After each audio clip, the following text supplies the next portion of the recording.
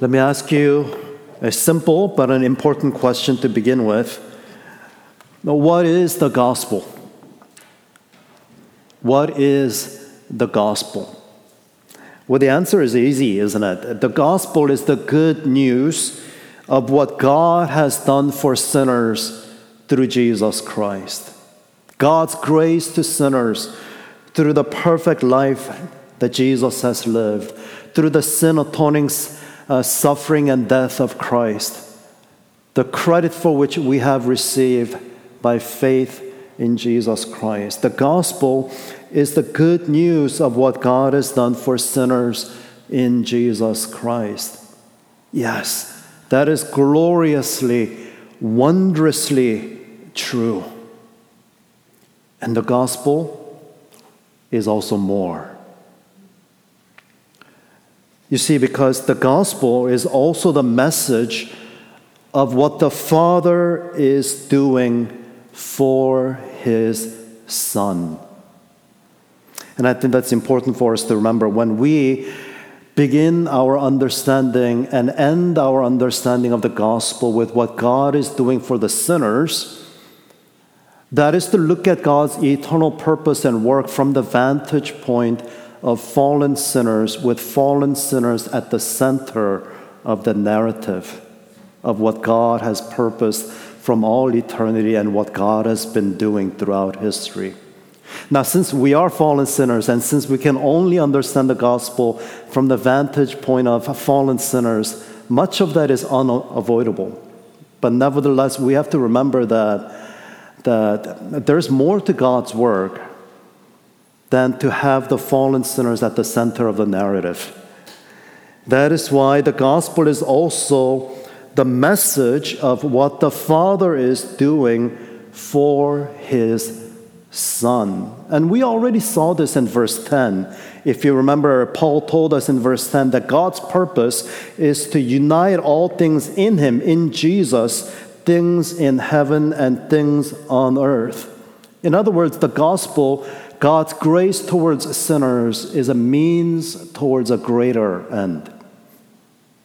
God's purpose does not begin and end with rescuing sinners. God rescues sinners toward a greater end, and God's purpose is for Jesus, His Son, to have preeminence over all people and over all things. And in fact, we need to recognize that the good news for sinners is possible. And the good news for sinners is rooted in the Father's absolute faithfulness to His Son, in His absolute commitment to honor His Son. And this morning we are going to look at that from three different focus points. First is that you are the inheritance. You are the inheritance. Now, verse 11, Paul tells us, in Him, in Jesus, we have obtained an inheritance. Now, what's interesting is that phrase here, rendered in Him, we have obtained an inheritance. In the Greek language, that verb, obtained, is in the passive voice. I know Sunday morning is not the best time for grammar lessons, but bear with me. Active voice verbs are actions that we perform ourselves as the doers of that action. Passive voice verbs are the things that are done to us, and we are the recipients of somebody else's actions. So if I were to say, I raised my children, that verb raised is an active voice. I did the raising. And then if I were to say, my parents raised me, that verb now is in the passive voice, or I was raised by my parents. My parents did the raising, and I was the recipient of that action. So that's the difference between active voice and passive voice. And what's interesting is that when Paul says, in Him we have obtained an inheritance, that's in the passive voice in the Greek. And that is important for us because that tells us, indicates to us What Paul means by we have obtained an inheritance, perhaps more helpfully can be put as we have been appointed to be the lot, or we have been appointed to be the inheritance, rather than that we have done something to obtain the inheritance ourselves. And the importance of that becomes clear when we remember, for example, Psalm 2, the second Psalm, verse 8, we read this: "Ask of me, and I will make the nations your heritage, and the ends of the earth your possessions." When the Hebrew Old Testament was translated into the Greek language, chapter 2, verse 8, "I will make the nations your heritage," is translated into the same word that Paul uses in this passage. We have obtained an inheritance. Now remember what Psalm 2 is about. Psalm 2, it speaks of the sinner's prideful rebellion against God and against his anointed one.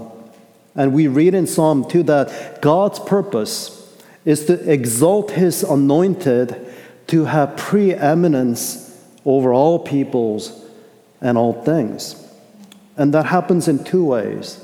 First, the Son, the anointed one, will one day have preeminence over all people and all things by one, breaking the prideful rebels, breaking them with the rod of iron and dash them in pieces like a potter's vessel.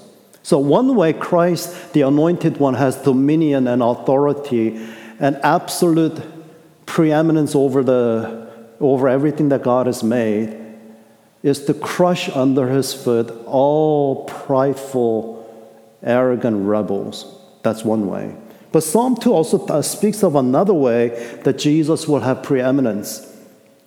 God will give to his Son the nations as his heritage, as his inheritance, that they may be his treasured possession, and he be their treasured Lord. That's another way that Jesus will have preeminence. The Father will give to his anointed one the nations who call upon him. And Jesus will receive the nations as his treasured possession, as his inheritance, so that we, the redeemed, might be to him his inheritance, his treasure, and that Jesus might be for us our treasure. And it's out of that background that Paul says in Ephesians 1:11, we have been appointed to be the lot, or we have been appointed to be the inheritance. And what Paul is getting at is that we are that people that God has promised to the Son in Psalm 2. And what Paul is getting at is that this is the Father's promise to the Son coming to fruition. And what we are seeing is the Father's faithfulness to his Son. And also important is to remember passages like Deuteronomy chapter 32, verse 9. But the Lord's portion is his people, Jacob his allotted heritage. Again, in the Greek Old Testament, that word heritage is the same word that Paul uses in this passage. And Psalm 32:12, blessed is the nation whose God is the Lord, the people whom he has chosen as his heritage, as his inheritance.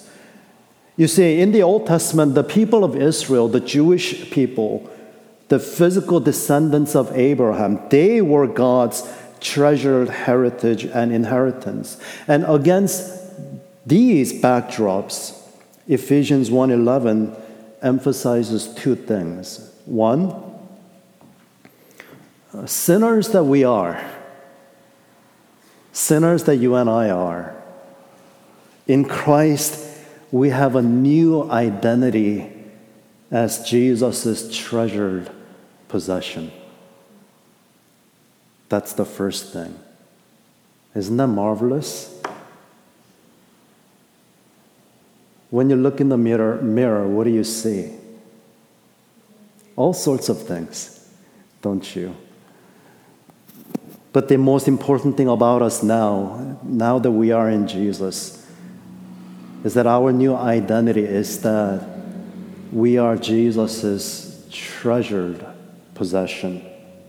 Second, whereas only the people of Israel were considered God's inheritance in the Old Testament, now even the Gentiles by faith in Christ, are also made God's inheritance. And the Gentiles are now also made Jesus' treasured possession. And that's verses 13 and 14, which we will focus on next week. So, what's the point? The point, first of all, is this. You are the inheritance. You are the people that God has given to His Son to be His treasured possession. That God was committed with absolute faithfulness to exalt His Son, and He has done that by bringing the redeemed both to be Jesus' treasured possession and that we, His redeemed, might hold Jesus as our treasured Lord. You are the inheritance. Now, secondly, Paul tells us how it happened. And the question is, how have we come to be Jesus' treasured possession? And Paul answers that. And Paul's answer, we see, it completely eliminates any possibility of pride on man's part. Any possibility of boasting is eliminated. There's no possibility of human contribution as to how we became Jesus' treasured possession. So in verse 11 we read, "In Him, in Jesus, we have obtained an inheritance, having been predestined according to the purpose of Him who works all things according to the counsel of His will." Now, Paul already told us in verse 5, if you remember. Paul told us that the Father predestined us for adoption to Himself as sons through Jesus Christ, according to the purpose of His will. So it's really important for us to recognize that our salvation is from beginning to end completely out of God's unconditional grace. Our salvation, the fact that we have been made Jesus' treasured possession, it is not at all based on what we have decided to do. It is not at all on what we did. And it is not at all on what we might possibly do in the future. Paul states here explicitly that we have been predestined according to the purpose of Him, meaning not the purpose of man, who works all things according to the counsel of His will, meaning not according to the counsel of man's will. You see, God's grace to sinners is in no way based on anything that's external to God. But God's grace towards sinners comes purely from His good pleasure to lavish His love. Now that is what Paul is saying, and we need to think and reflect why he is dwelling on this. Why does Paul dwell at length on predestination and election? These are the topics that most Christians today would love to avoid. Theology divides, people say. But notice that Paul is dwelling on them. And he dwells on these things in order to unfold what he mentioned in verse 3, the spiritual blessings in the heavenly places, then why? How does predestination and election help him to unfold the meaning, the rich meaning of spiritual blessings? Well, the answer is quite simple. If we have these spiritual blessings because of what we have decided, and if we have these spiritual blessings because of what we have done to merit them, then we can just as easily decide against them, and we can just as easily disqualify ourselves from the spiritual blessings. And that will lead to a distorted view about God, and it will twist our understanding of the gospel. Sometimes you hear the stories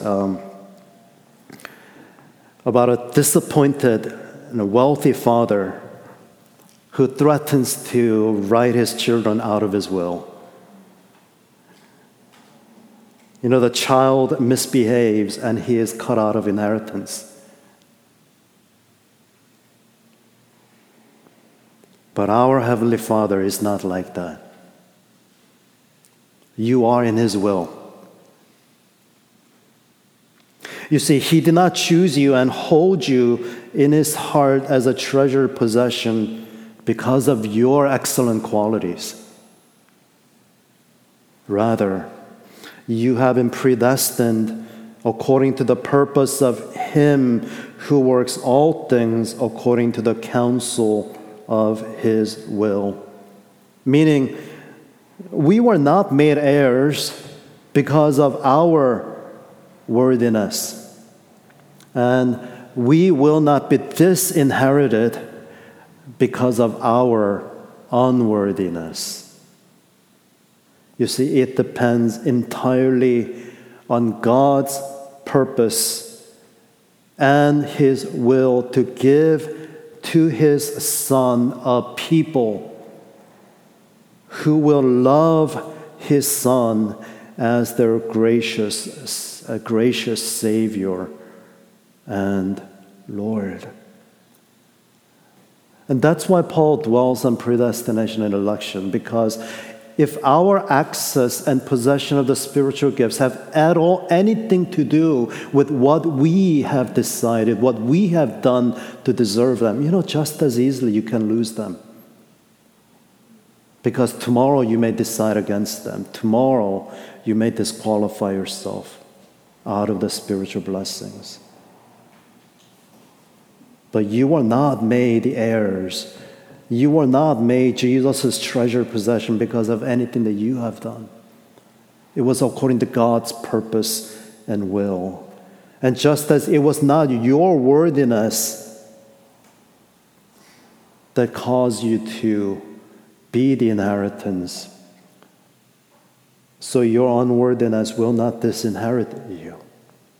That's why Paul is dwelling on these things. And that brings us to the third and the last point, which is Jesus, our treasure. Jesus, our treasure. It's so staggering to think that God holds us in His heart as His treasured possession. Just think about that. Think about what that means. And it leaves us speechless that God, the Father, rewards His Son's suffering and dying obedience by gifting to Him the very sinners who caused His death.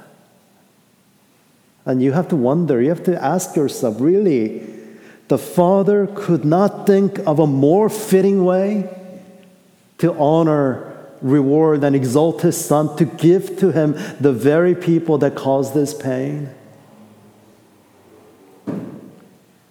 And what we discover in the gospel, the wondrous, amazing thing that we see in the gospel, is that of all the wondrous and amazing things that God has created, we are His most prized possession.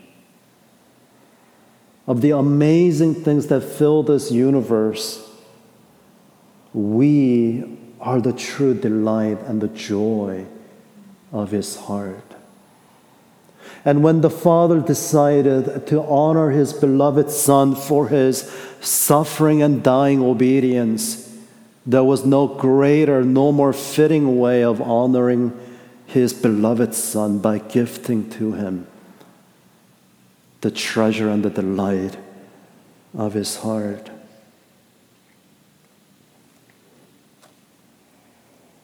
Do you see that the gospel of Jesus Christ, it imparts to every redeemed human being an incalculable worth and dignity? You know, we feel so amazing when people love and accept us, and we feel crushed when people reject us and treat us as worthless. There is no earthly honor that can come a million miles within a million miles of the honor that we have in Jesus. And though the whole world treats us as worthless, as nothing, to know that the Father holds us in His heart as His most prized possession, that changes everything, doesn't it? The gospel of Jesus Christ, because it is rooted in the Father's commitment and faithfulness to His Son, the gospel of Jesus Christ imparts to every saved believer a worth and dignity that is unlike anything that we will find in this world.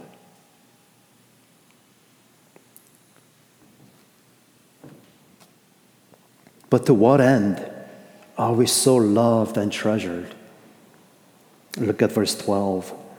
So that we who were the first to hope in Christ might be to the praise of His glory. Now, when Paul says we who were the first to hope in Christ, Paul means the Jewish converts, the Jewish Christians. Remember in Romans chapter 1, verse 16, Paul said that the gospel is to the Jew first and also to the Greek. So when Paul says, so we who are the first to hope in Christ, he means the Jewish converts, the Jewish Christians. Now, in verses 13 and 14, which we will look at next week, there Paul tells us that the Gentiles who have believed are equally loved and treasured by Christ. And that's next week. But whether for the Jew or for the Gentiles, God's purpose is the same, to the praise of His glory. The Father gives us to the Son as His treasured possession, that we might hold Jesus as our treasure. We have contributed nothing to our salvation but sin. Yet we are loved not because of what we have done, but because God has purposed it from all eternity, and because God has brought it to fruition in faithful execution of His will. And once we understand this, you realize that the gospel moves our hearts to praise Jesus. That's the goal. The gospel does not begin and end with The gospel does not begin and end with salvation of sinners. That's how we experience it as fallen sinners. But God has a greater purpose behind it. It is so that Jesus, His Son, might become preeminent to the praise of His glory. Praise springs from love. Some people praise their country. Some people praise their political party and leaders. Some people praise their celebrities. Some people praise books, music. But do you notice what happens? We praise what we love. We praise what we love. Our hearts and minds are captivated by what we love. And so let me ask you, do you praise Jesus? That is, do you love Jesus? If you look back this week, this past week, what did you spend this week praising? What things captivated your heart and your minds and filled your vision with the sense of glory? It's not that we can't love other things, but I am asking you, where was Jesus in this past week for you? Did you praise Jesus? And we praise what we love. Do you love Jesus? Do you see what he has done for you? Do you see how he holds you in his heart? You are his inheritance. You are his treasured possession, so that he may be your treasure. Love him. Praise him. In Jesus' name, amen. Let's pray together. Heavenly Father, we thank you for your instructions and your word this morning. And our earnest prayer is that indeed we may see with clarity, with increasing clarity and depth, the love that Jesus has for us, how he holds us in his heart, that we, since he has loved us first, that we may love him in return. We pray that Jesus may be our greatest treasure, that our lips and our hearts may be filled with praises for him. For we pray these things in Jesus' precious name. Amen.